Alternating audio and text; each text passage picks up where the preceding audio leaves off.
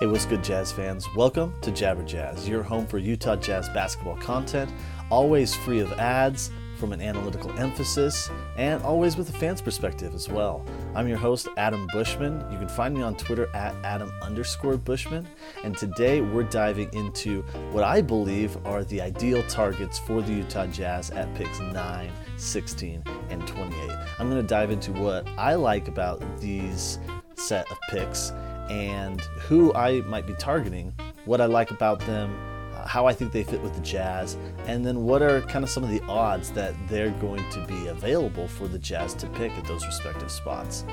If you like what we're doing here at the Jabber Jazz podcast, please give us a subscription. I encourage you to subscribe to the podcast, to our YouTube channel as well. Perhaps leave a comment or even a review. That would help us reach even more Jazz fans like yourselves. And give us a follow on Twitter as well, at Jabber_Jazz. Well, without further ado, let's Jabber Jazz.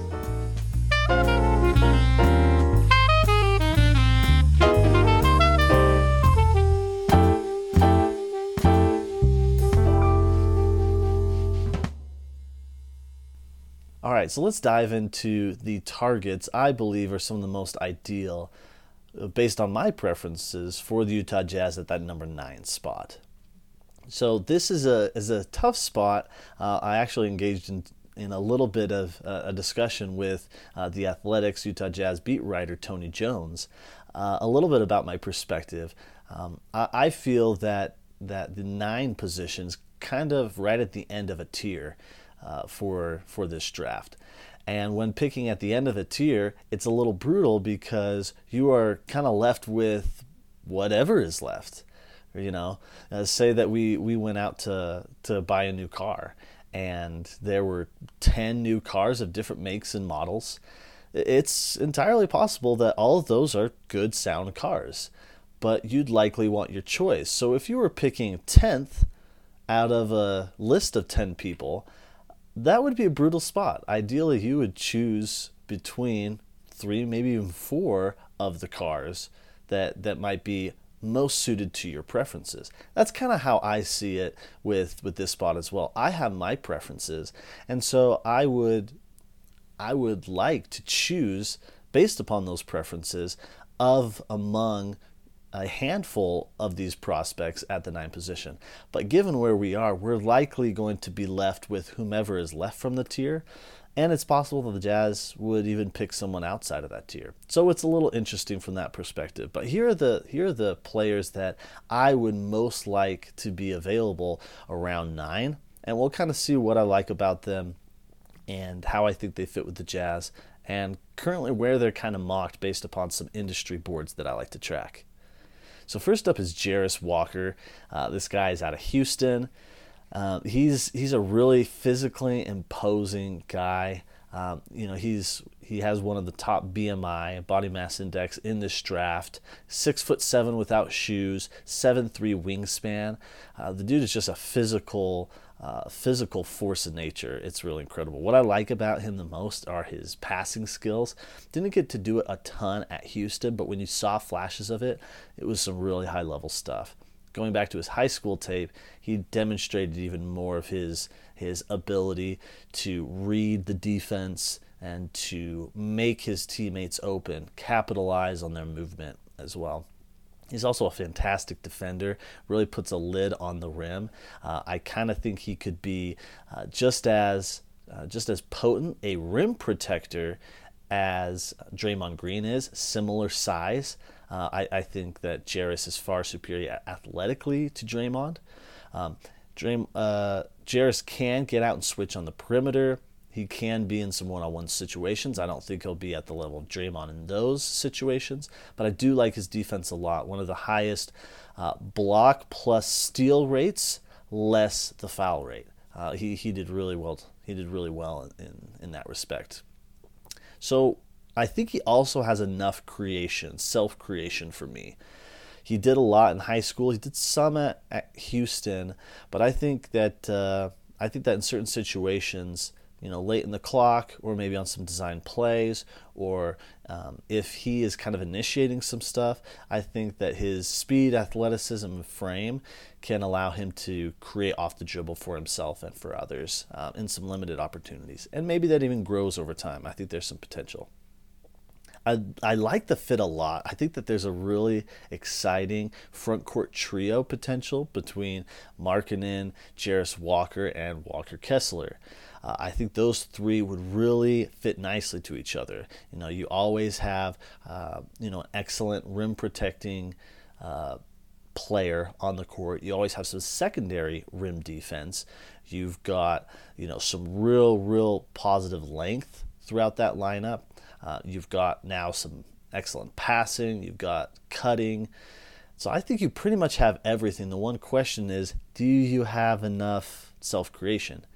We're hoping that Lauri Markkanen continues to fine-tune some of that, takes on more responsibility. And I think that there's enough potential with Walker to where you probably are able to plumb enough out of those three positions. So I really like that trio pairing.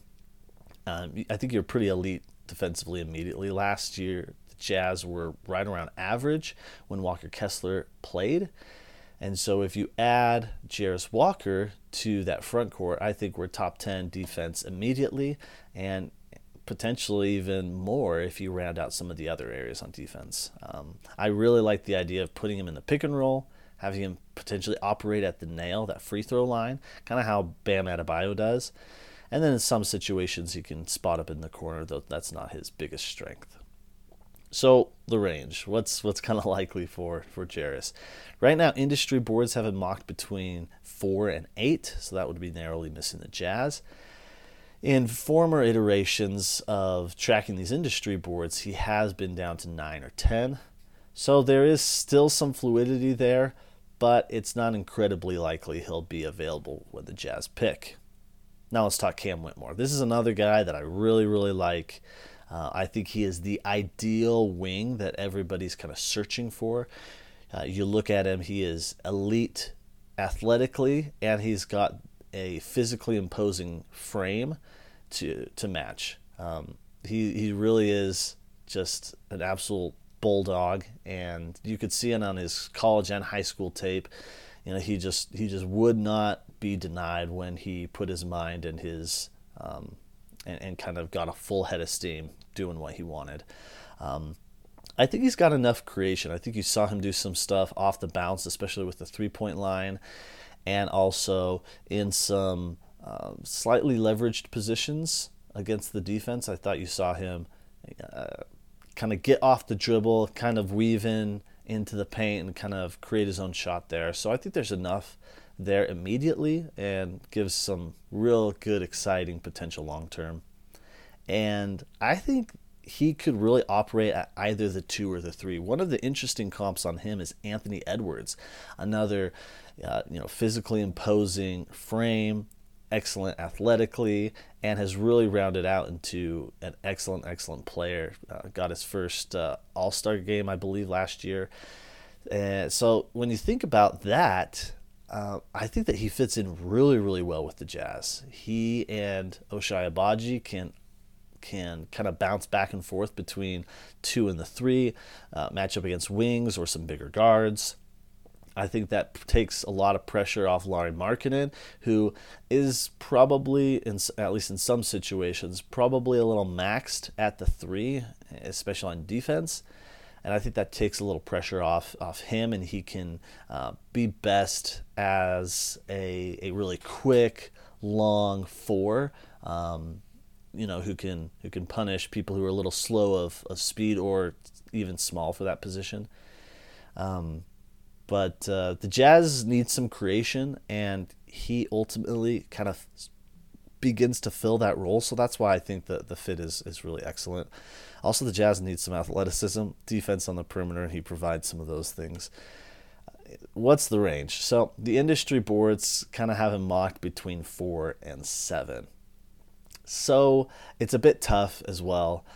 We've seen previous iterations that have him falling to 9, but as more time has gone on, especially in the last 2 or 3 iterations that I've seen, he isn't getting below 7, 8. So he's probably one of the most unlikely to be available at 9 for the Jazz. But we know that Jazz have plenty of ammo for trading up, so that is still a possibility. And we have heard rumors that Charlotte, Detroit, Portland, and Dallas are all interested in trading out of their picks, so there's some potential there. We'll see. So the third guy that I really like for this number 9 spot is Ausar Thompson. Ausar is one of the most athletic guys in the draft. He and his twin brother have just a really, really unique set of skills. They have incredible feel and instincts for the game. They have incredible speed, athleticism. They're incredibly coordinated. 6'6" without shoes, 7-foot wingspans. And he's got a lot of balance across all the skills that you want. He's got excellent defense. He has a pretty good handle and feel for the game. He's got a lot of wiggle. He moves off the ball very well. The big knock on him probably is his shooting, and that he's not as good a passer as his brother Amen. I think the difference in the passing is pretty marginal. I think Ausar is really exceptional and is instantly becomes the best passer on the Jazz if he's drafted here. And on the shot, I actually think he kind of projects as an average shooter. I don't really have the same concerns a lot of people do. And the difference between Ausar's demonstrated shooting ability compared to his brother Amen, I think that's actually a pretty wide gap. And so I really like Ausar here. I think the fit is excellent. Jazz needs speed, athleticism, and that passing, I think, helps complement our finishers as well. Lauri Markkanen, and that's going to be a theme for a lot of these players. I really want some high-level passing on this team, because we have Walker Kessler and Lauri Markkanen, who are both elite finishers. And those guys need two things. One, they need an advantage created that they can begin to exploit, and they need someone with excellent passing skills that can get them in positions within that advantage to capitalize. And so that's why I like Jarace Walker, excellent passer. That's another reason why Ausar Thompson here really catches my eye, because of that passing talent. And due to his quickness, his burst, his athleticism, I think he can kind of create some of those advantages and perfectly position our guys with the passing to where they can convert some of those really, really easy attempts. You saw as the year went on, it got a bit harder for Kessler and Markkanen to score as efficiently and in as many elite spots, because the best passer we had, Mike Conley, was traded. So I think that there's some real potential if we get some excellent passers on this team. Maybe he even develops into a point guard, Ausar Thompson. That is not out of the range of possibility. He has generally played wing, and he moonlighted at point guard in limited situations where he didn't play with his brother Amen. But there's a lot of indications that perhaps he could develop there, and if he does, that would be a monumental development for the Jazz. 6'6", 7-foot wingspan point guard with that athleticism and that kind of balanced array of skills would be absolutely phenomenal. So what's his range? Industry boards now have him between 6 and 8. It's rare occasion, but some have him falling to the late lottery in previous iterations. So he's probably one of the more likely out of those three, Walker, Whitmore, and Ausar Thompson. He's probably the most likely to be there at 9. It's tough because in most instances he is being gobbled up by the Washington Wizards there at 8. Again, another reason why I said, in my opinion, I do have preferences for this tier as I'm outlining here, and I would prefer to have the chance to pick from among some of the options and not be left with the last option in the tier. But that's my personal opinion. Okay, so the fourth guy I like for the 9th pick is Anthony Black. Anthony Black out of Arkansas. This guy is just phenomenal. I think he's probably like the best floor raiser in this draft. I think he's just fantastic. He's got incredible defense, and it's not always just about generating positive activity with blocks, steals, avoiding fouls, but he's just always in great positions. I saw that even in the highest levels when Arkansas was playing Kansas, I think it was in the round of 32. I think that's what it was. In the round of 32, he absolutely locked up Grady Dick and made him a zero factor in that game. And it wasn't at the expense of the rest of the defense, too. Sometimes you get players, and we've seen this with Hassan Whiteside and even Patrick Beverly, they get so intent on their single matchup that all of a sudden you've eliminated that defender from participating in the whole, and defense is a whole team activity. And so he was able to do both, which I thought was really, really excellent. Again, awesome passer. He is really that connector. He sets screens. He can get into the teeth of the defense. He can get to the hole and finish. He can set other people up. I just feel like he's a great conductor out there, and I think you really saw Arkansas flourish when he was out there conducting and connecting everybody, as opposed to who everyone thought would be Arkansas's best player in Nick Smith Jr. So what about his fit? I'm not as worried about the shot as some other people, but assume that it doesn't quite come along.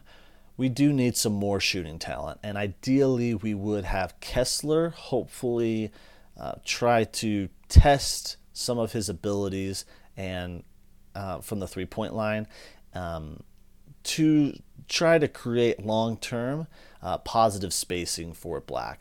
But again, I'm not too worried about it. I don't think that the worst-case scenario is all that likely from a non-shooting standpoint, being Anthony Black. But his positional size is just excellent, 6'7". I can't remember what his wingspan, but it is, I think it's 6'10" or 6'9".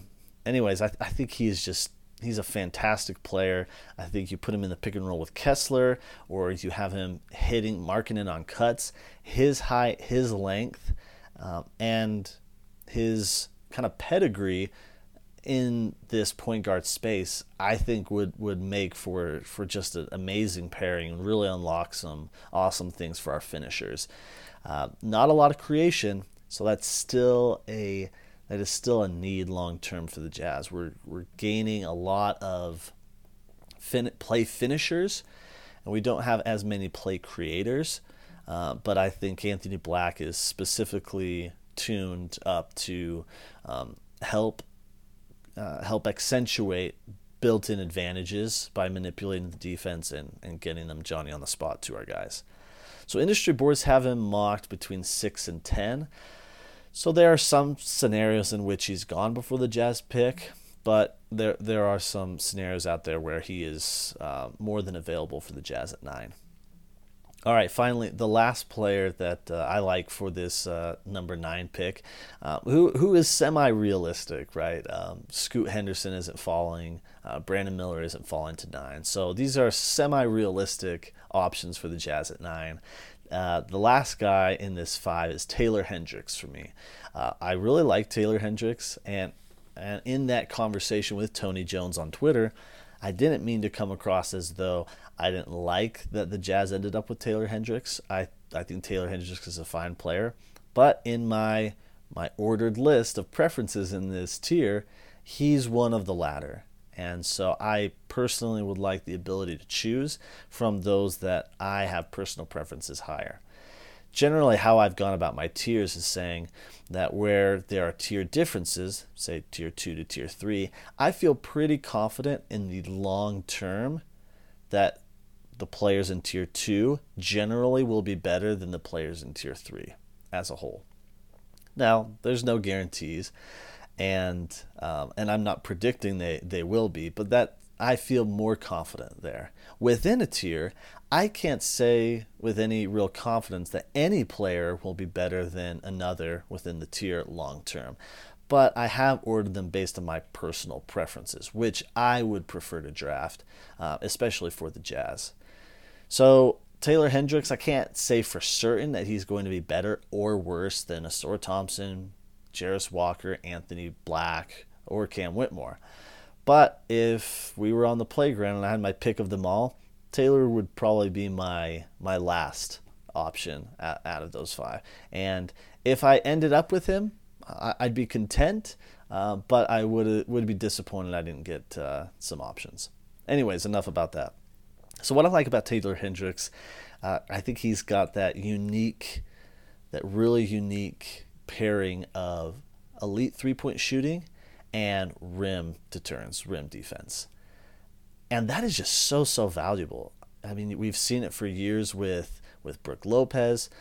We've seen Miles Turner moonlight with some of that ability as well. And it really creates impressive options that are really formidable on both ends. So Taylor Hendricks can play the 4. I believe he can moonlight at the 5 in some instances as well. Similar to Jarace Walker on the Jazz, I think that's a really nice trio of Markkanen, Hendricks, and Walker. I think those 3 complement each other really well. You always have primary defense. You can have secondary rim defense as well. Hendricks can switch out a bit on the perimeter. I'm not as confident with him as I was with Jarace Walker. But also, I think he's an elite spot-up guy. Not as great a passer, not as great as a self-creator or a creator for others. But maybe there's some to plumb there from potential. I also think he's got enough athleticism to kind of round that out nicely and be scalable for various matchups on both ends. So yeah, I think the fit is really nice with all those 3. I think the one thing you lack is that self-creation. But again, we're hoping that Markkanen develops some of that. And hopefully, I'm not as confident as I am with Jarace, really kind of shouldering those creation responsibilities. But Taylor can do some. And it's not out of the range of possibility. So what is the range that Taylor Hendricks is going per industry draft boards? Right now he's going between 6 and 14. So that's kind of right at the heart of where the Jazz are picking. In most instances, he's available when the Jazz pick. So of these 5 players that we got here, we've got Jarace Walker, Cam Whitmore, Anthony Black, Ausar Thompson, Taylor Hendricks. Of these 5 guys, what are the odds that one of them is available at 9 if we ran a draft simulation 500 times, say? Well, I did so, and at least one of those 5 was available in all 500 simulations, so 100% of the time. That's pretty great. That's pretty dang great. So while I would like to have some of the options from above, these are my ideal 5 at that position, and I can be pretty content that at least one of the 5 will be available for the Jazz. That doesn't mean, however, that the Jazz are going to pick any of these 5. And so while I do want to trust the Jazz and the front office, they know far more than I do about the players that are available. It is a nice feeling when your guy gets selected to the team. Doesn't mean that the future will be any brighter because they're the guys I like, and vice versa. Just because the front office doesn't go with my players doesn't necessarily mean that they have any brighter of a future either. So it's going to be a really, really weird but exceptionally fun draft night for the Jazz upcoming.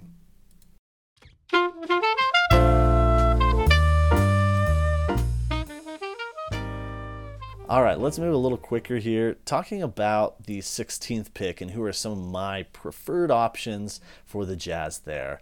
Let's first talk Cason Wallace. This one is a bit of a stretch because we're hearing that he might have a promise from the Washington Wizards, which if in fact it happens, that increases the likelihood that one of the 5 that I've outlined for the number 9 pick do indeed fall to the Jazz. But if Cason Wallace does slip, in this draft a little bit, he would be just excellent target for me at 16. Again, I think he's an excellent floor raiser. I think he does everything pretty well. I don't think he's got quite the star potential that you want, but in my opinion, at the point guard spot, in an ideal world, that would be your floor raiser. Does a bit of everything, and on certain nights can have a star level game. But in general, they perform complementary roles, doing a bit of everything that helps the team. Really that connective tissue for the team.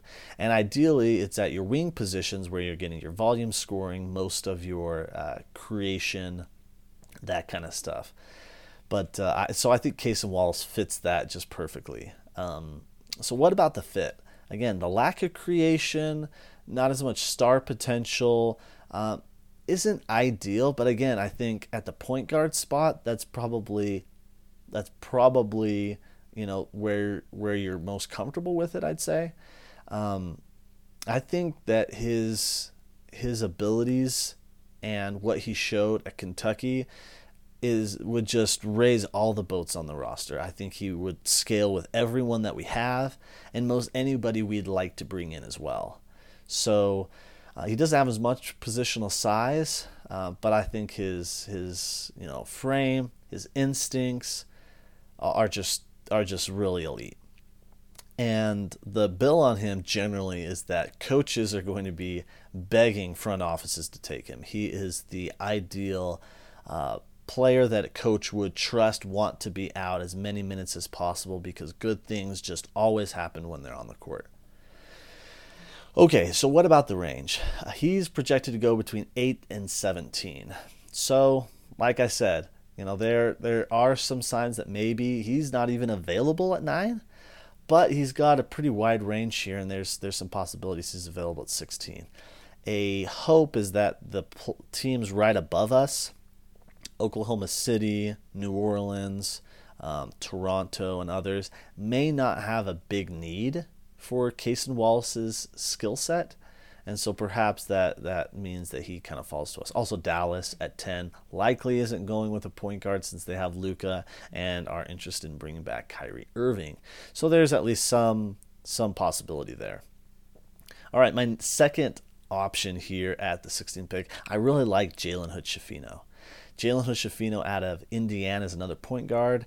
I think his passing and defense is really good and brings to the guard line and on the perimeter what I think are the two most desperate things we need right now.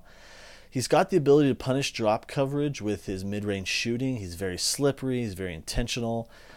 He isn't exceptional at the outside shot, but I think that there's more than enough shown there for him to be a little above average long term. He's got excellent size, is 6'4" without shoes, and a 6'10" wingspan. Again, looks to be just an excellent complimentary guy. He's got a lot of pedigree, went to Montverde Academy, played with Dariq Whitehead.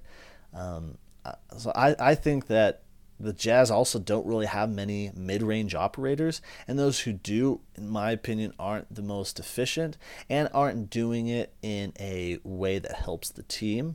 More so, it's kind of a last-ditch effort, or it's where they're comfortable. But I really see that Jalen Hood-Schifino could use it as a way to force drop bigs to come up on the screen. And with his passing and size, I think that opens up some unique opportunities for Kessler and Markkanen. So I think Hood-Schifino would be a pretty good option for the Jazz. He's mocked between 9 and 21. So again, perfectly positioned for the Jazz to scoop up at 16 if they want. My third guy is, yes, another point guard. Kobe Buffkin of Michigan is a guy I really like here. In fact, Hood-Schifino and Kobe Buffkin are back-to-back in my personal draft rankings. What I like is that he met both the eye and the data test. You look at the data, flying colors. You look at the eye test, flying colors. He doesn't seem like he's got glaring weaknesses. He's got an excellent foundation, every skill you want. And I think he's not as natural a point guard as Hood-Schifino. In my opinion, still not as natural as Cason Wallace and others. I think he's more of a combo guard. But if you draft him, you likely want to see how much he can do as a point guard. But I think he does scale nicely with any roster. You bring in, or you trade for a point guard like, say Luka Doncic or LaMelo Ball, a star like that. I think Kobe Buffkin can play off ball and really complement the rest of the team.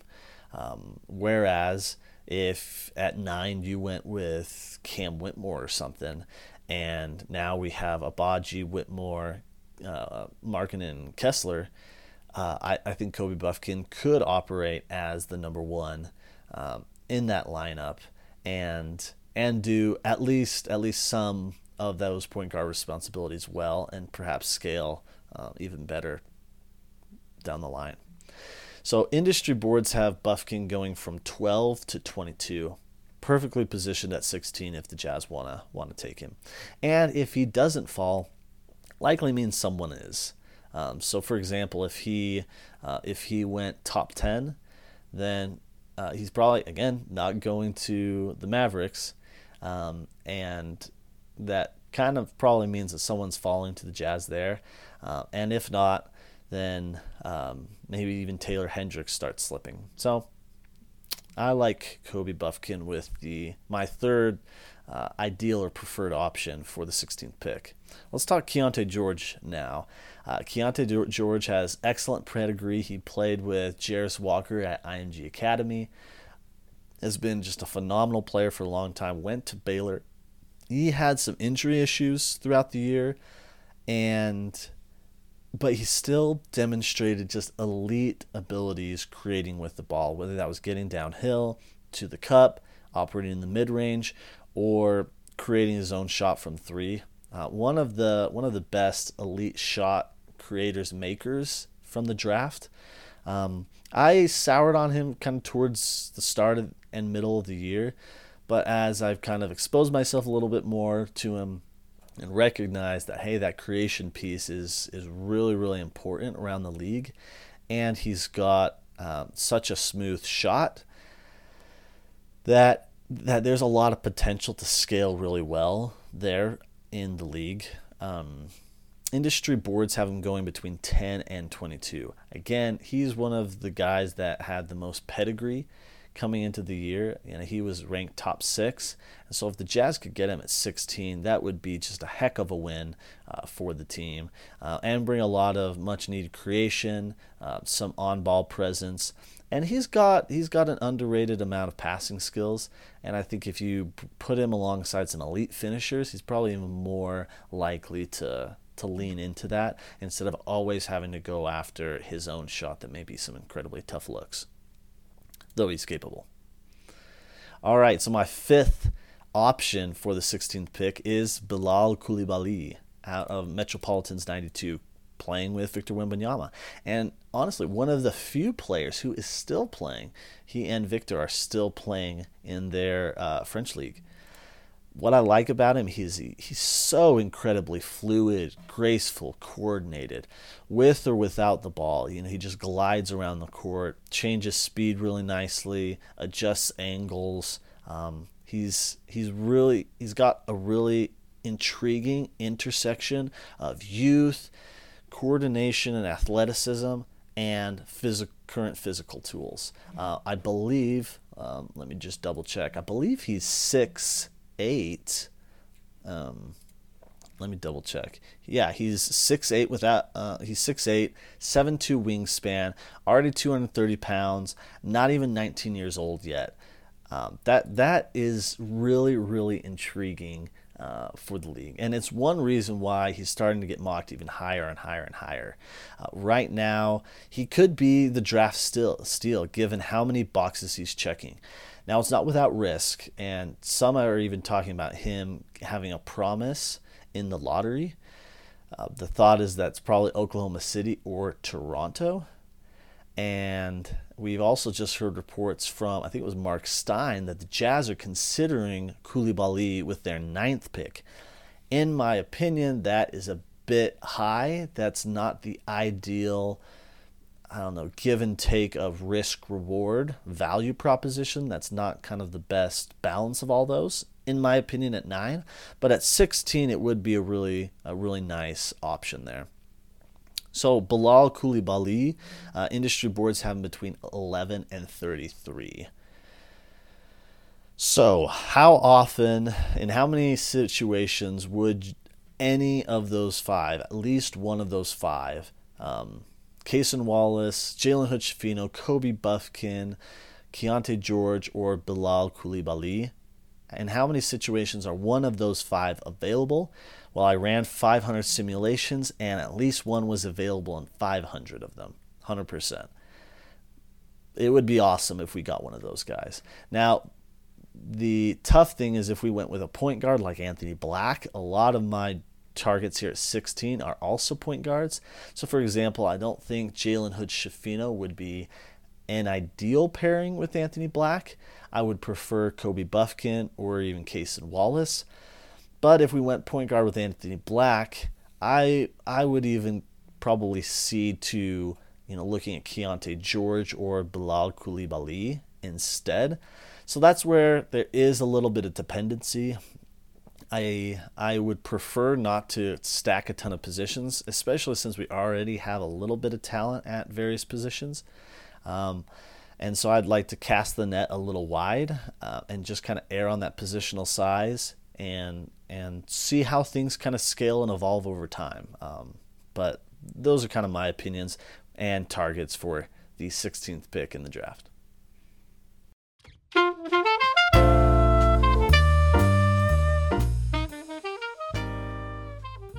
All right, so let's now talk about draft targets at the 28th pick.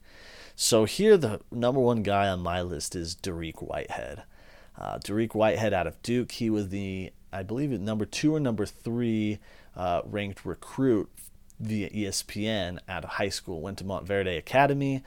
A really, really elite shooter, demonstrating it both in high school and college. In college, he was a little bit more standstill, but he did it from, in my opinion, some further distances, more difficult situations, more high leverage moments.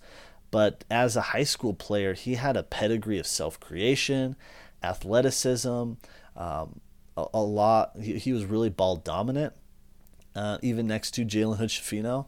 So perhaps that even indicates that Hood-Schifino can get off ball more than we saw at Indiana. But I think the fit with the Jazz is excellent. I think he's got a great floor, but he's also got some ceiling that hasn't been plumbed. At Duke, he was really pigeonholed into a complementary role, and a lot of that was his injuries early, and he is having his second foot surgery of the offseason, though all indications are that he's going to be more than ready for opening day in the NBA. So there is still some risk there, but he's one of the youngest players in the draft. He's already got that pedigree in high school.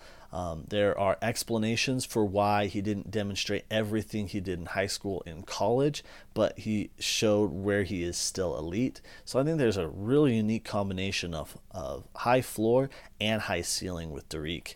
Industry boards have him going between 16 and 35. Honestly, if you told me that we got him at 16, I'd still be pretty pleased.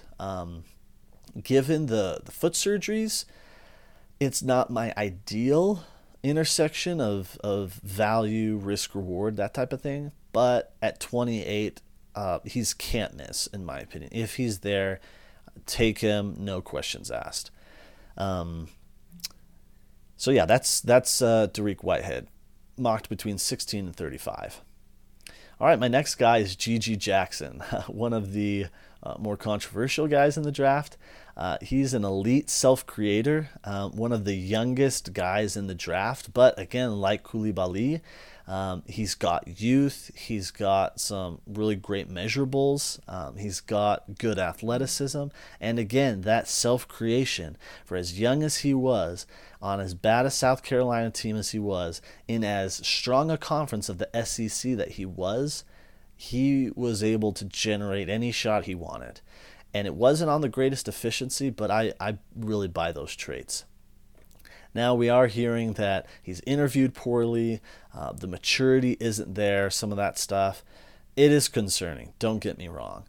But at 28, I'm willing to gamble. I am absolutely willing to gamble. And that you put him with a strong, motivational, care about you, tough love type coaching staff that we have with players who are obviously better than him right now.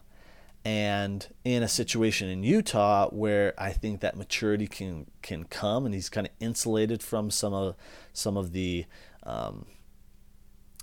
stuff that around the NBA that can foster immaturity and some of those things that aren't as constructive for the player themselves and the team. I think some of that stuff can be curbed.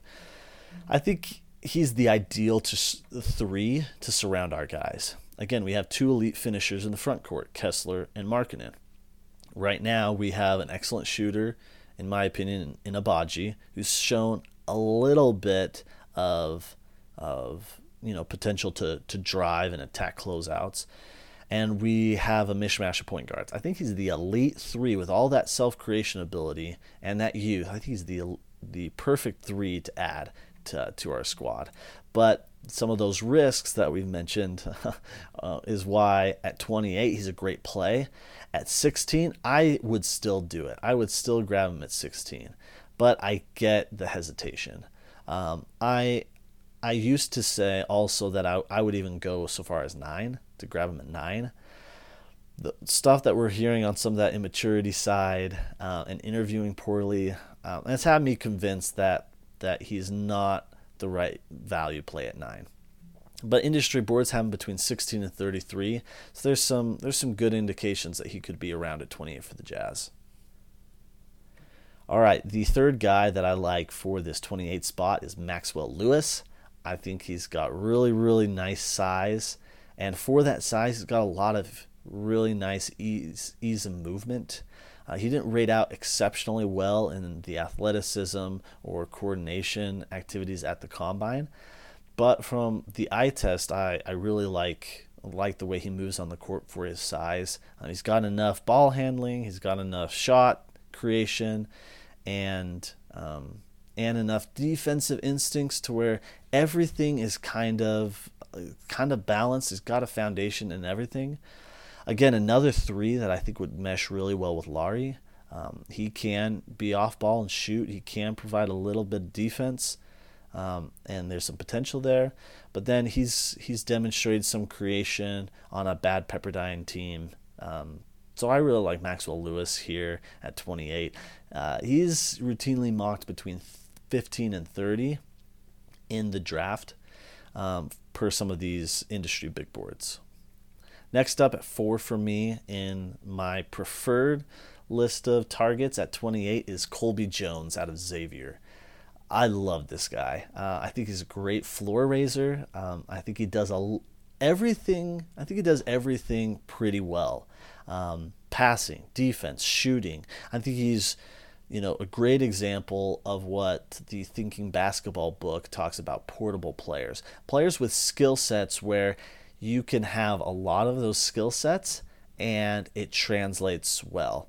It's hard to have a lot of people who need the ball in their hand. It's hard to have a lot of people who are good at isolation. It's not very hard to have a lot of people that are excellent passers, or a lot of people who play defense, or a lot of people who can shoot. So that's why I think that he's very portable. And I think he's kind of the model that Boston has looked for in their guards, in Marcus Smart, in Malcolm Brogdon, Derek White. I think he's perfectly in that mold, and I think he could be really excellent. And meshes nicely with kind of any guard, in my opinion. Perhaps he could even transition to a real point guard role. He did operate with the ball a lot in the half court with Xavier. So he's routinely mocked between 19 and 48. That 48 is a little bit of an outlier. A single board had him there. But more than available for the Jazz at 28 in all likelihood. And finally, the fifth player that I like for 28 is Andre Jackson of UConn. A little bit older, not a really strong shot, but excellent defense, excellent passing. Again, I think he's that winning mindset player, brings winning impact, great connector. I think he's got enough shooting talent already that, you might be able to clean up a little bit of form. I think he's got enough confidence in it already to where he could be just a little bit below average. So you do worry a little bit in some lineups that we don't have enough shooting there. But if our backup 5 is a shooting 5, so say we get Taylor Hendricks at 9, I think Andre Jackson works really well here at 28, especially in some of those backup roles. I think you can have him be a really nice player next to the shooting center that we have, and so now he can shoot, but you aren't dependent on teams just leaving him open and then the offense breaking down in the half court. So I really like Andre Jackson here.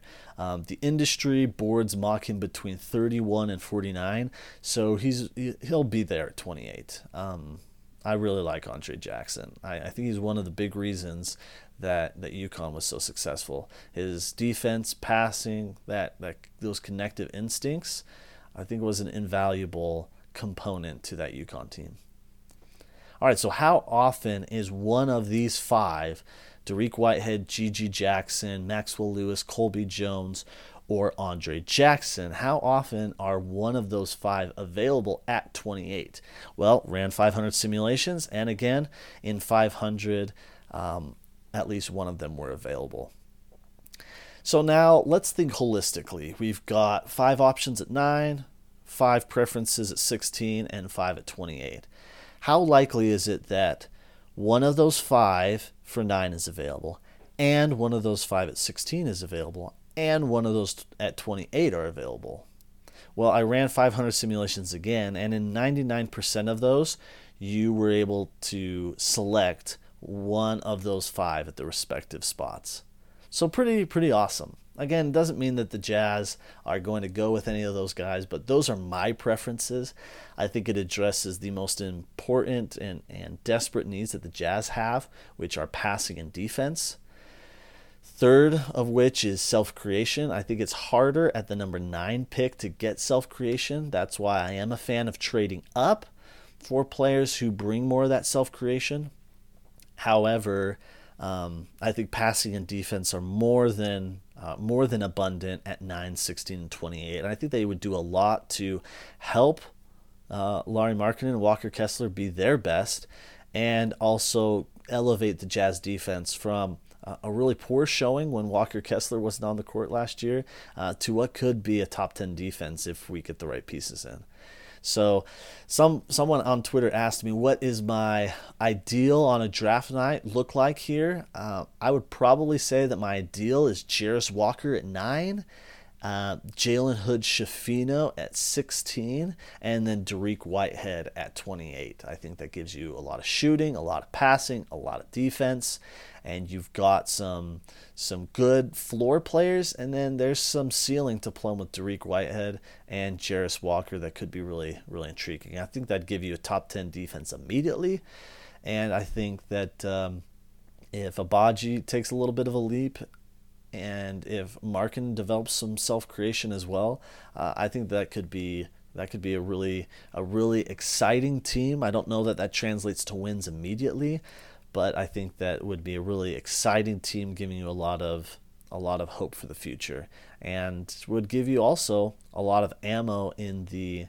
coffers to put together perhaps a star trade this season or in preparation for the 2024 offseason.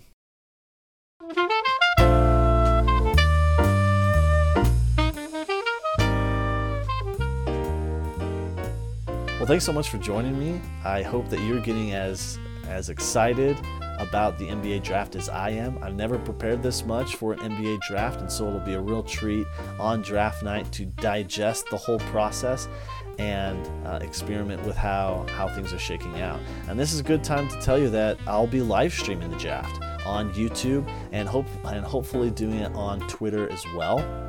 So I'd really encourage you to have the draft up on the TV, sound down, and listening to the live stream. I'm going to be having a guest, and we're going to be reacting to the picks, talking strategy as the draft is unfolding, and also reacting to the Jazz picks, explaining our boards and where things kind of stand. So come join me and my guest. It's going to be pretty low key and just reacting to the draft from a little bit of an analytical emphasis, no ads, and again, a fan's perspective.